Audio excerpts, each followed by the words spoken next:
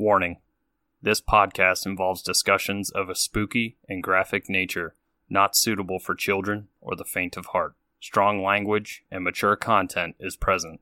Listener discretion is advised. You have been warned.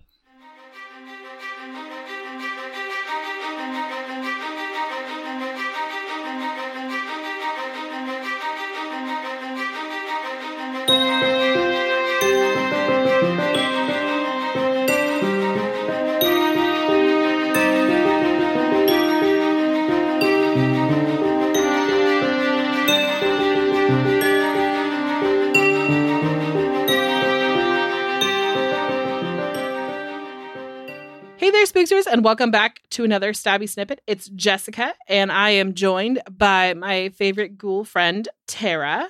Hey, Spooksters. And today we're going to be talking about another missing persons case. This case actually came to us by one of our listeners. I'm going to talk a little bit about that in a minute and how the story came to us and how grateful I am that the story did come to us. Mm-hmm. So this missing case is about Aubrey Dameron.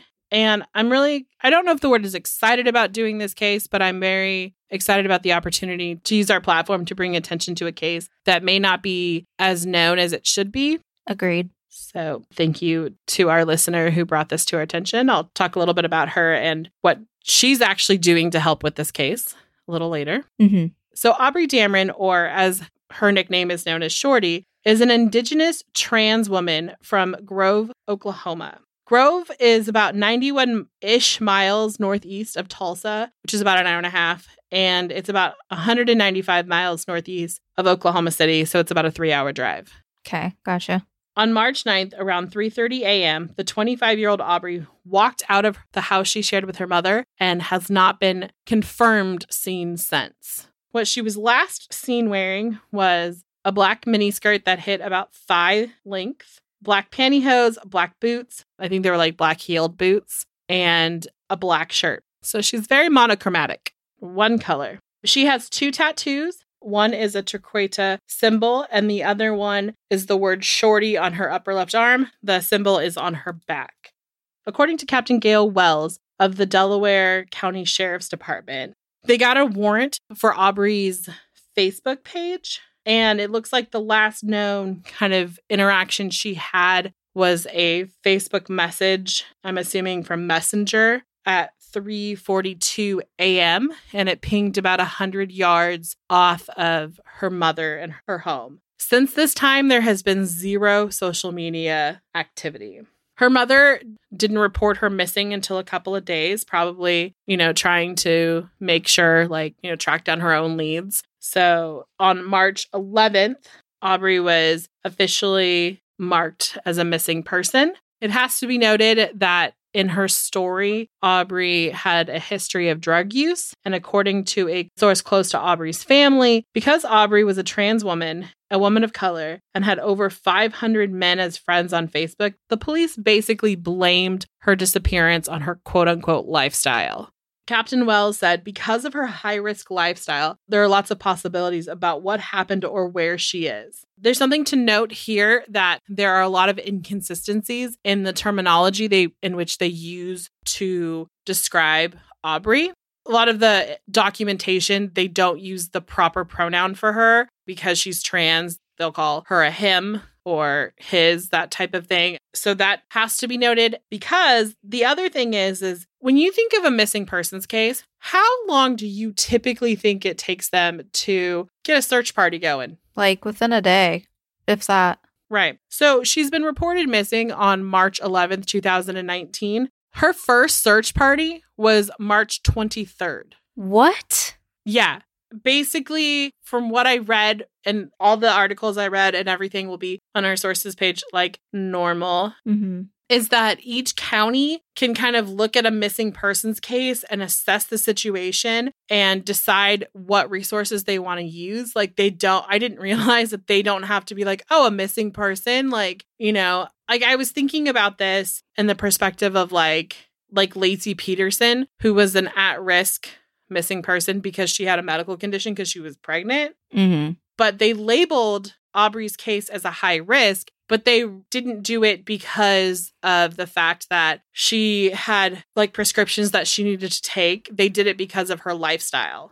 So it wasn't based off like a medical reasoning that they needed to get Aubrey back. They did it as like, oh, well, her lifestyle is high risk, so there might be some foul play involved. So that search party, like I said, on the 23rd, and it was a combination of like local sheriffs and like friends and family and the Oklahoma City Metro Search and Rescue Team. And they went into the woods. There was like a heavy wooded area around Aubrey's house, and there were some ponds in that area as well that they went and looked through. So the law enforcement said, oh, you know, that night she'd been texting with various men, and they kind of left it really vague. So it made it sound like she was kind of trampy. Oh my God. I mean, people said that she was full of life and like a good time. And like even her Facebook thing says like here for the good time or something like that in a little description, which is fine. Like you can be that. And like if girl wants to get it, girl can get it. Like don't judge her. Exactly. So the police left it super fucking vague. And the family was like, no. She was trying to get a ride to go somewhere. So she was like texting, like, you know how like if you didn't have a car or something, you'd like text people like, hey, can you give me a ride? And they're like, no. And then you go to the next person because you're trying to go somewhere. Like that was the basis of it from what I've been reading and understand. Makes sense. Oh, something to note that during the search, they also found a sock that could possibly have blood on it. Possibly? Yeah, I don't know if they ever got it back. I couldn't find it. Because this isn't such a high-profile case, there's not like a ton on it. Mm-hmm. And so the inconsistencies with the reporting, like what news outlets are willing to report. Got you. Yeah.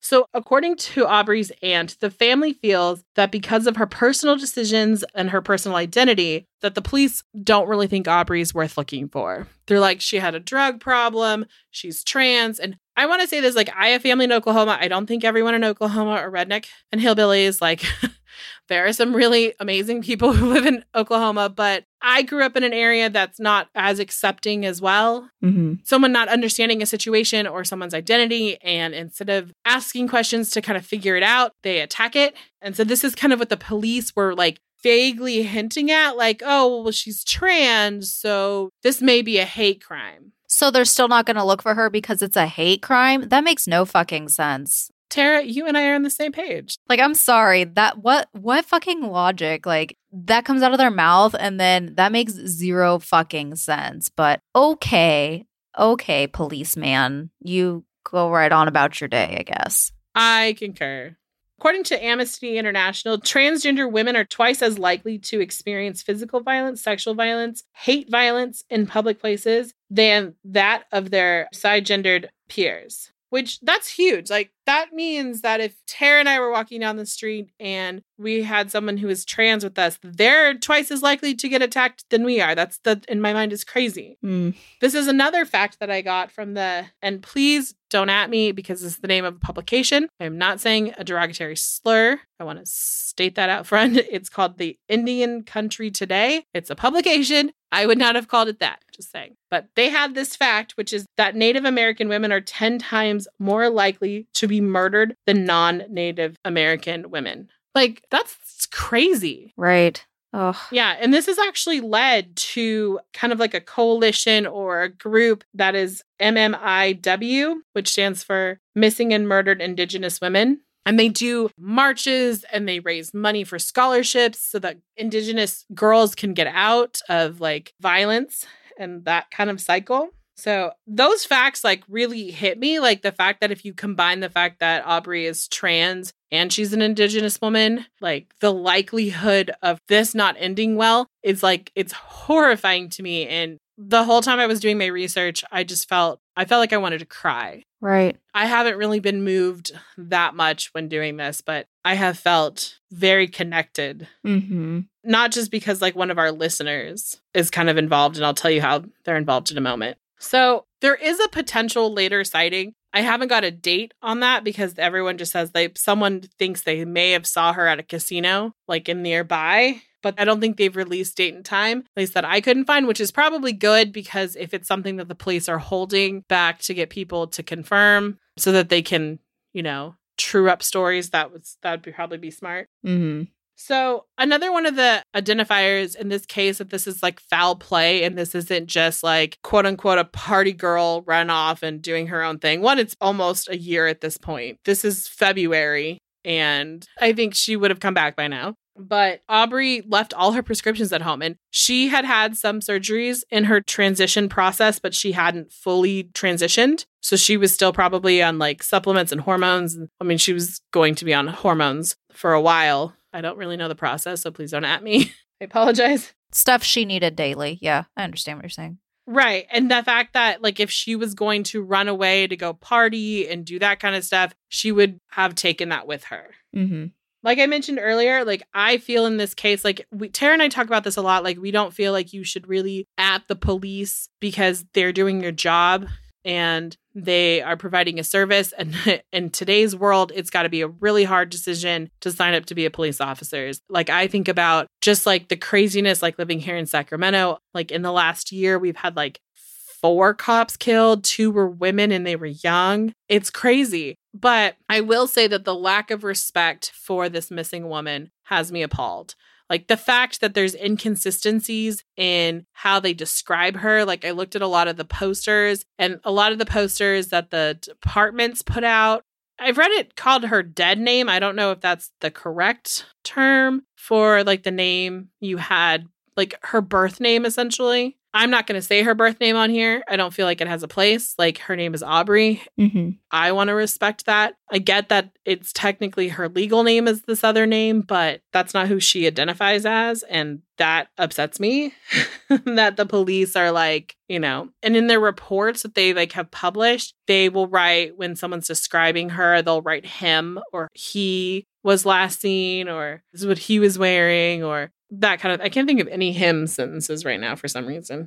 And a lot of the pictures that they chose were pictures that were of her looking a little bit more masculine. And I just felt like they were trying to really like be like, well, she's trans. So here's her being trans instead of being like, this woman is missing. Cause like I saw some beautiful photos of her online and I was like, why aren't people doing more to find this woman or at least find out what happened to her? Right. Like I said, I want to say a special thank you to our listener, Mary, who brought this case to our attention. Mary has been in our sphere for a little bit because when we did the Osage murders, she gave us some insight on it as well, which was great. Mary's mother actually is the coordinator at the Osage Nation Domestic Violence Prevention and Family Support, which super kudos to Mary's mother. Like, that's got to be hard. Like, we talk about this type of stuff. I don't know if I could sit with a victim of that. So you are a very strong woman. So Aubrey's aunt actually reached out to Mary's mother, and they've actually become very close through this. In fact, Mary refers to Aubrey's Aunt Pam as Auntie Pam now. I'm like, that's really great. And Mary's mother has made it her mission or her goal to find out what happened to Aubrey. And I fully support that. Absolutely. And that's why I definitely, when we got this, Tara and I both were like, we really want to give this a platform. I know it's been on a few other podcasts as well. I think it's been on Vanished and one other one that I can't remember right now. We can link them in the sources because Mary sent them to us. So if you guys want to listen, you can listen to them. Definitely. Like, since these are our stabbies, they're not as long as our full episodes. So they might do like fuller episodes. But we really wanted to give a platform for this story because when I started reading the statistics about Indigenous women and crimes, and there was one that she put in there of this woman named Emily, and like the injustice towards this woman is like her murderer has gone free. Ugh. Yeah, right? It makes me upset. Yeah. So big thank you to Mary and her mother for helping this family out and all the work you do. I do have a couple more little things before I give you the information on who you can contact if you know anything or have seen anything. So on March 12th, so the day after she went missing, Danita Robotham reportedly called Aubrey's ex-boyfriend, Jay Pearson, and said that Aubrey was being held against her will for drug money she owed. And that if Pearson and Danita could come up with the money, they would let her go. And this is in the report, and this is like proof that this is how the police wrote it down. And if they didn't, then they would take him for a ride instead of take her for a ride.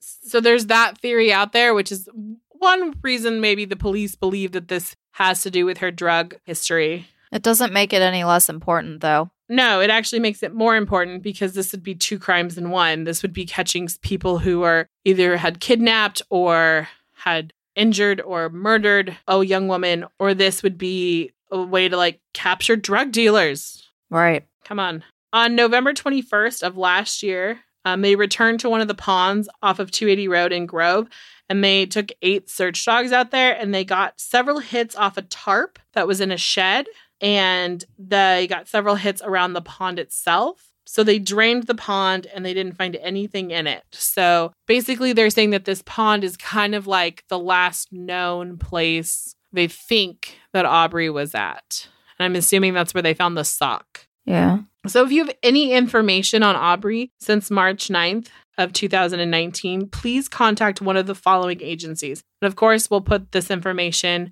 out for you guys.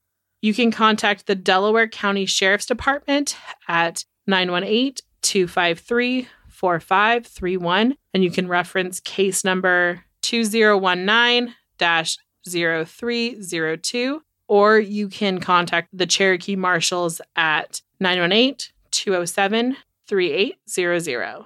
Again, I want to say thank you to Mary and her mother for the hard work that they're putting into this. And if you know something, let people know. Our thoughts and prayers are with this family during this time. Absolutely. So that's going to wrap it up for us this week. And we will be back on Monday for a regular episode. Bye, guys. Bye.